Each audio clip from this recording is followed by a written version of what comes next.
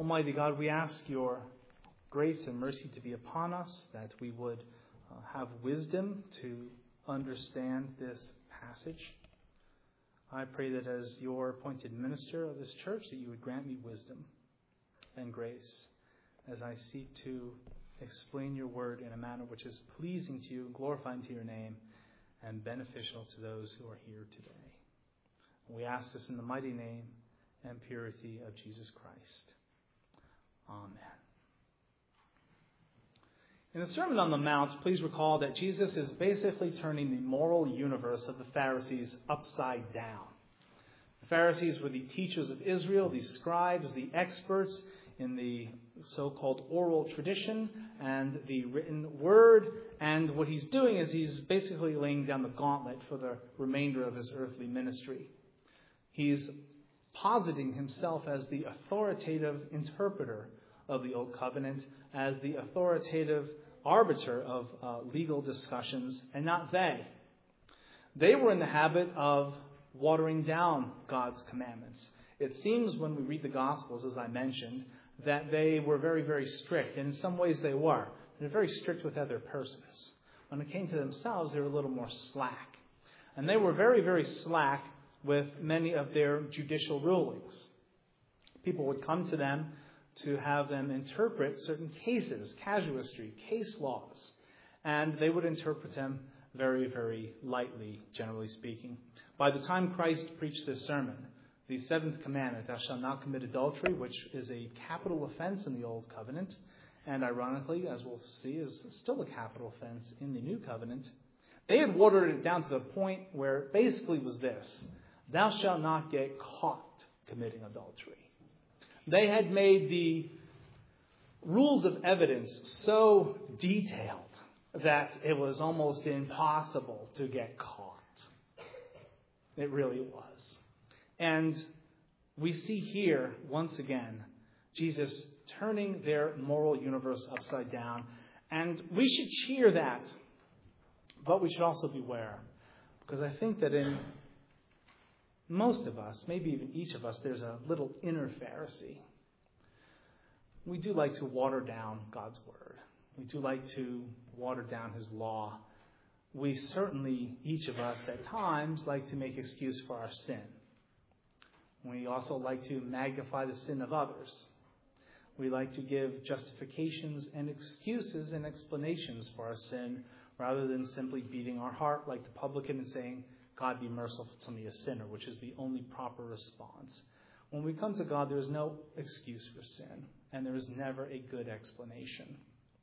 All we can do is fall on our knees and repent and confess our sin. That is the only proper response. The Pharisees rarely, if ever, gave that response. They were very spiritually proud. They, after all, were the inheritors of the oral law and were authoritatively supposed to teach the people what they learned. He's proving, Jesus is, that this commandment is exceedingly serious. As a pastor, I can assure you that adultery has permanent consequences on marriage. It has permanent effects in persons' lives, both offender and offendee, and the children involved, if there are children involved. Can forgiveness and mercy and reconciliation happen? Yes. Can those things, should they happen? They must happen. But let's be very clear. Perfect healing is for heaven. Perfect healing doesn't usually occur here on earth. We can have what Francis Schaeffer called substantial healing. You might even get 99% of the way. But 100% healing, either emotional, mental, or physical, doesn't happen in this world. In the physical realm, no matter how many operations we have, no matter how many vitamins we take, no matter how many glasses of water we drink a day, someday we're going to die. We'll be perfectly healed physically in heaven. We'll be perfectly healed emotionally, mentally, and spiritually in heaven. And Christ here is pointing out that this is a disastrous sin. I can assure you as a pastor that there are a few commandments, other than violating the first one blatantly and following a false religion, that in the realm of the family, this is number 2 on the list. If you decide to convert to Hinduism or Buddhism or Islamism or Mormonism, it doesn't matter if you're faithful to your wife or your husband, if you lead your family into a false religion. But if you've got that first commandment down, if you're a Christian and you're doing your best to worship God, then this number 7, if you're married, this is the one that can cause the most damage to your life. More so than stealing. Quite frankly, more so even than murder. Because marriage is the essential, fundamental building block of a family. And the family is the essential and fundamental building block of the church and of society. And when adultery enters into a marital situation, it's not just the marriage that's affected. The church is affected. Society is affected. And everybody is hurt by it. And we say that we live in a very sensual age, and we do, but this commandment, thou shalt not commit adultery, is 3,000 years old. It's been a problem for a while, for men and for women. And the commandments are given basically in the male vernacular, but they apply to women as well. Whatever is commanded of a man is likewise commanded of a woman. And there are also positive links to this as well, which we'll see in a moment. It's not just a thou shalt not. That's just the top of the cake, so to speak, the category of law. There are other cases underneath and particulars that we have to examine as well. But the basic gist of this passage is don't do this. It's a disaster. Jesus quotes the scriptures. You have heard that it was said, thou shalt not commit adultery. Okay, everybody's okay with that. But then Jesus goes ahead. Remember, the Pharisees had watered it down. It says basically you have to be really caught red-handed in the physical act in order to be punished, in order to be executed. And by the time of Jesus, this law wasn't really even being in effect. The Pharisees had just let it slide. We see that in the passage in John 8, where the Pharisees the leaders bring a woman who is caught in adultery. They say, in the very act. And they ask Jesus, and they say, well, law of Moses says she should be stoned. What do you say? It's a very interesting passage in Scripture. They're laying a trap for him. And he's able to see into men's hearts. That's what was unnerving about being in Jesus' presence. He was able to look at you and read right through all of your guises and see right to the core of your being. And when you were in his presence, you pretty much knew that. And it unnerved people. Now, what's interesting about that passage in John 8 is it does take 2 to tango. And they only bring the woman. Where's the guy? He's not there. It's not a legal court. Secondly, the law said, the actual written law of God said that you have to have 2 or 3 witnesses. Well, where are the witnesses? They're not there. It's an illegal court from starting one. But then Jesus says this remarkable thing. He starts to write things in the dirt. And the gist of it is this, and it's a famous passage. He who has no sin, let him cast the first stone. Now, Jesus wasn't telling the Pharisees, if you're sinless, cast the first stone. He was talking about that particular crime. Because remember, the basic crime of the Pharisees was hypocrisy. They would tell the people, don't do A, while they went out and did A, B, and C. It's okay to tell people, don't do A, if you don't do A. It's okay to say, don't steal, but they were stealing. That's not okay. And so when he tells the leaders, if you're without sin, he was without sin, cast the first stone. He had been able to see into their heart, and he realized, hey, you're all a bunch of cheaters here. So if you feel good enough about yourself and your walk, you pick up the stone and toss the first one. Guess what? None of them do it. Jesus proves them guilty in their illegal court. And he tells the woman, your sins are forgiven. Go and sin no more. He doesn't excuse her sin. He tells her, go and sin no more. And there are some Christian traditions that say that woman was Mary Magdalene. We really have no evidence of that. But Jesus is pointing out that this is a serious, serious thing. And he's also pointing out that the law is a lot deeper than just physical sensuality. I say to you that whoever looks at a woman, or in our day, you look at a man, to lust for her or him, has already committed adultery in his heart. You see, Jesus wants our hearts. He doesn't want formalism. He doesn't want moralism. As I pointed out last week, he doesn't want be a good boyism, be a good girlism. He wants our hearts. And if we were able to, for just a minute, see how terrible sin is in God's eyes, and if we could see sin in all its black, nasty tarriness, we would run from it like the plague. We would run from it like the plague. Any sin. But we don't. Why? Because we're sinners. And because we enjoy sin. The Proverbs tells us that sin is pleasurable for a season. A lot of people like getting drunk. I don't know anybody who enjoys a hangover. Thieves pretty much love stealing, but I don't know anybody who likes getting caught, going to jail. And we all stumble in many ways. And just always bear that in mind. And Jesus points out the severity of this crime, and the sin really is a crime against God's law. With this right eye and right hand stuff, listen carefully. If this law was taken seriously, lawfully, literally, which it's not supposed to be, the world would be filled with blind people. The world would be filled with people with no hands. This is highly hyperbolic, exaggerated, figurative language. We're not supposed to literally gouge our eyes out. What is this telling us? This is telling us that if we were to walk away from our sin, it will hurt. Imagine physically gouging your eye out. I don't like getting paper cuts. Maybe some of you who work with your hands smashed your hands this week. It's never fun. Bang your head against the cabinet. Imagine actually doing this. Actually cutting off your right hand. It's going to hurt. It's going to be painful.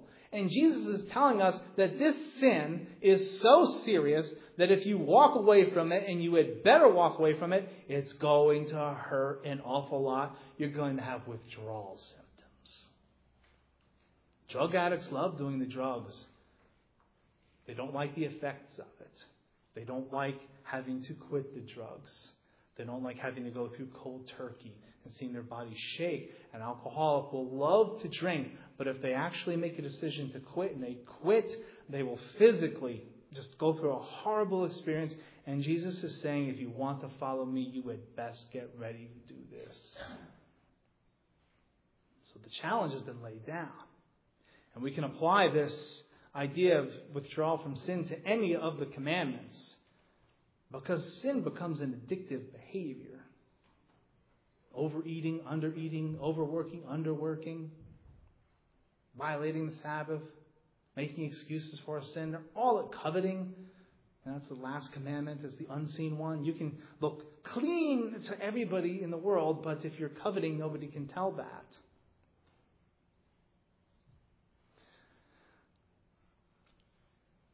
I guess somebody messed up on Fox News this week. That commentator Bob Beckel, apparently, one of the token liberals on the Fox network, let fly with a really awful profanity to a lady. And I don't watch the show, but I watched the clip on YouTube to verify it. It was on the Sean Hannity show, and Sean Hannity says, "Whoa, what are you doing? You better apologize." I apologize. And he just really let fly on the lady. Used the awful word. And he said, "We're on camera." He said, "No, we're not. We're not on camera." "Yes, we are." And then he said, "Well, why aren't we on camera now?" And Sean Hannity said, "We are." And the look on his face was someone who had just eaten day-old dog food when he realized, oh. Now, We all think we're off camera, and we all do things. Let's cut Mr. Beckel just a little slack, because we all do things like that, right? We just don't do them on national TV. We don't do them on national TV. But let's be very clear that with God, you're always on camera. He's omniscient. He's omnipresent. He's everywhere. Wherever you go, He's there. Whatever you think, He's there. Whatever you say, He's there. Whatever you say when you're alone in the car, He's right there. And if you're a Christian, the Holy Spirit lives physically within inside you. And the Holy Spirit actually experiences those things. That's why the Scriptures tell us, do not grieve the Holy Spirit. When we sin, the Holy Spirit is actually there experiencing it. Dangerous, dangerous ground. You're never off camera. I'm never off camera. The red light for the radio is always on. And that should scare us. The Scriptures tell us that Christ, in the book of Hebrews, tells us that the Word of God, that before God, we are naked and bare before Him. You can clean yourself up for the ones you love. You can clean yourself up for your pastor, your elders. Politicians clean themselves up for their constituents. And we do it for ourselves. We play mental games with ourselves and say, well, I'm not really that bad. There's always somebody worse than you. You'll always find someone who's worse than you. You just have to look around a little bit.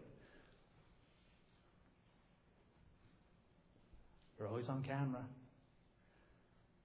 But it also should bring great comfort as well.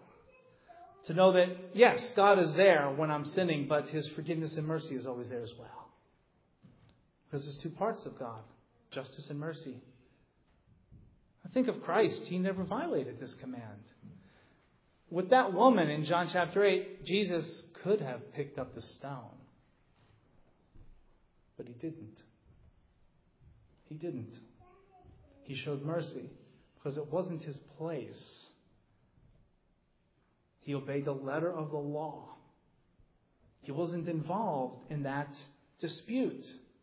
We see another instance where someone comes and says, Master, please divide the inheritance between my brother and I. He says, man, who made you arbiter? Who made me arbiter between you two? It's not my affair. Jesus obeyed the letter and the spirit of the law perfectly. Wow. And because He did that, He satisfied the ceremonies and the sacrifices of the Old Covenant. And because He satisfied those, He was able to go to the cross for your benefit to satisfy the judicial aspects of the law, the penalties of the law. Those sacrifices weren't done willy-nilly. They were nasty. They were ugly. They were brutal. They were bloody. There was smoke and fire involved. And they had to be done over and over and over again. And when Christ went to Calvary, He satisfied the justice of God. So that the mercy of God and the grace of God could be dispensed to us who have allowed Christ to be our substitute. That's what He talked about earlier. Verse 17, do not think that I have come to destroy the law or the prophets. I did not come to destroy, but to fulfill. Now, when Jesus said in verse 17, the law or the prophets, that's an easy shorthand way of saying the Old Covenant. The whole thing. It all points to Him. So we understand the ceremonies and the judicial aspect of the law are satisfied in Christ. But what about the moral law? The way we're supposed to ethically live before God and amongst each other. Christ satisfied that as well in His teaching. He's pointing us. He's showing us, hey, I'm the authoritative teacher of moral biblical ethics. What I say is the final word. And Christ is saying that this sin, commandment number 7, is so serious that A, God demands the death penalty. And B, if you're even tempted to do it, start gouging out body parts. I have to ask you, are you willing to do that with your sin? Are you willing to withdraw from sin? Sin has always been in the world, but in our day and age, because of mass media, it's almost impossible to escape it. Unless you run away and become a monk. You just can't. It's exceedingly difficult. Even the most benign of television shows, unless you go back and get Andy Griffith reruns, and they even had a drunk that you laughed at. Even the most benign of entertainments, they sneak coarse and insinuating sensuality into them. We need to be pointing these things out to our children to show them as they grow older. You see what's going on here? You see where they're violating God's law, where they're trying to actually trick you into doing what they're doing by making evil glamorous? Evil isn't glamorous. In God's eyes, evil demands dismemberment. And what's the alternative? You have two alternatives. Listen to me carefully. If you've been dozing, please wake up. This is the two alternatives you have with this sin and with any other sin. You either withdraw from it and go through with those withdrawal symptoms, or you lead yourself to hell. Those are your two choices. You can suffer in this world the withdrawal symptoms, which will feel like a physical dismemberment. And if you're addicted to this sensual type of behavior, if you've ever worked with someone who's addicted to this sensual behavior, to withdraw from it, to quit it, is like quitting drugs. It's painful, but you have two choices. Continue to do it and give in, or walk right down that wide path to hell. Those are the two choices. Pain now or pain forever and ever. Amen. Those are the only two choices. You see how black and white Christ is? He doesn't cut us any slack. None. If we have been redeemed, and that's what Paul was getting at, and I'd like to say that I'm this brilliant guy who puts the readings together just so. I can do that, but I found that just by reading books consecutively, God will allow things to come up as they're supposed to come up. And 1 Thessalonians 4 and this writing in Matthew, they concur and they coalesce perfectly. And Paul is telling the Thessalonians that you're supposed to remove yourself from sensual immorality and live a life of purity and sanctification, because that's God's will. People come to me, Pastor, what's God's will for my life? I say, your sanctification. Pastor, what's God's will for my life? Your sanctification. I don't know if you're supposed to buy the house. I don't know if you're supposed to get this job, but He wants you to be sanctified. He wants you to be pure. He wants you to be holy. Practically and ethically. We know that in Christ, because of what He has done, we are positionally holy. But once that occurs, God expects us to delight in His will and walk in His ways. So examine yourself here just for a moment, man, woman, and child, with regard to this command. Are you willing to experience those withdrawal symptoms? Or would you prefer eternity away from God's comfortable presence? Neither of them sound pleasant. So what do we teach our children? Don't start the behavior. It's much easier to learn a good habit than to quit a bad one. All of us know that as human beings. It's easier to never smoke than to try and quit smoking. It's just easier. Don't buy the first pack of cigarettes. Don't smoke the first cigarette. And I guarantee you will not get addicted to tar and nicotine. It's a guarantee. Don't smoke. Don't chew. And you will not get addicted. If you don't have the first drink, you cannot become an alcoholic. It's just that simple. If you don't begin the sensual type of immorality, you won't become addicted to it. But this is a very addictive commandment.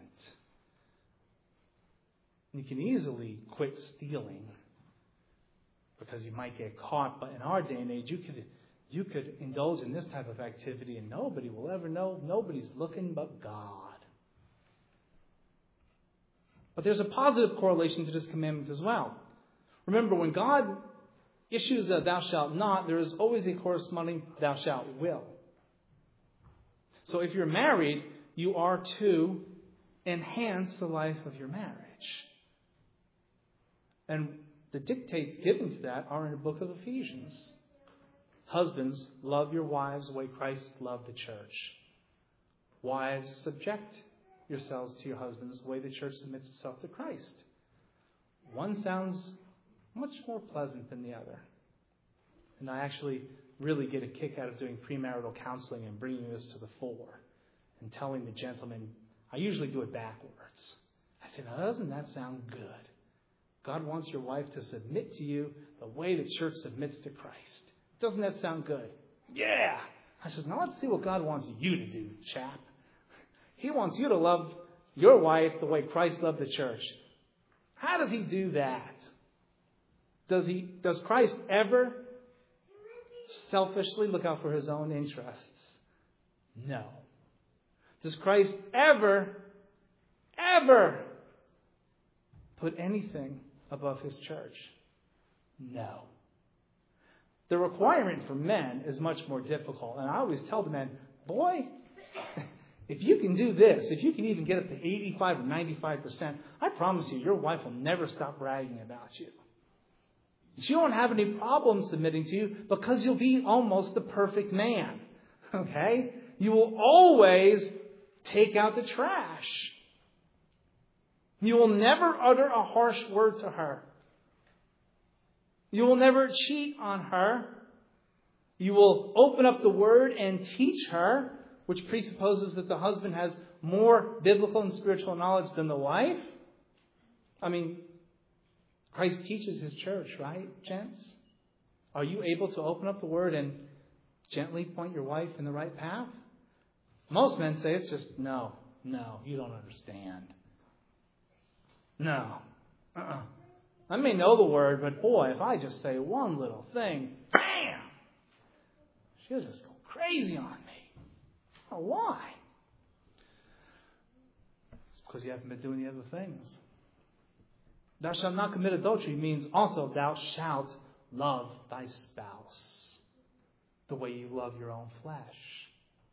You see, the penalty is dismemberment, but a man is supposed to love his wife the way he loves his own flesh, because the two shall become one. Right? That's what the scriptures say. The two shall become one.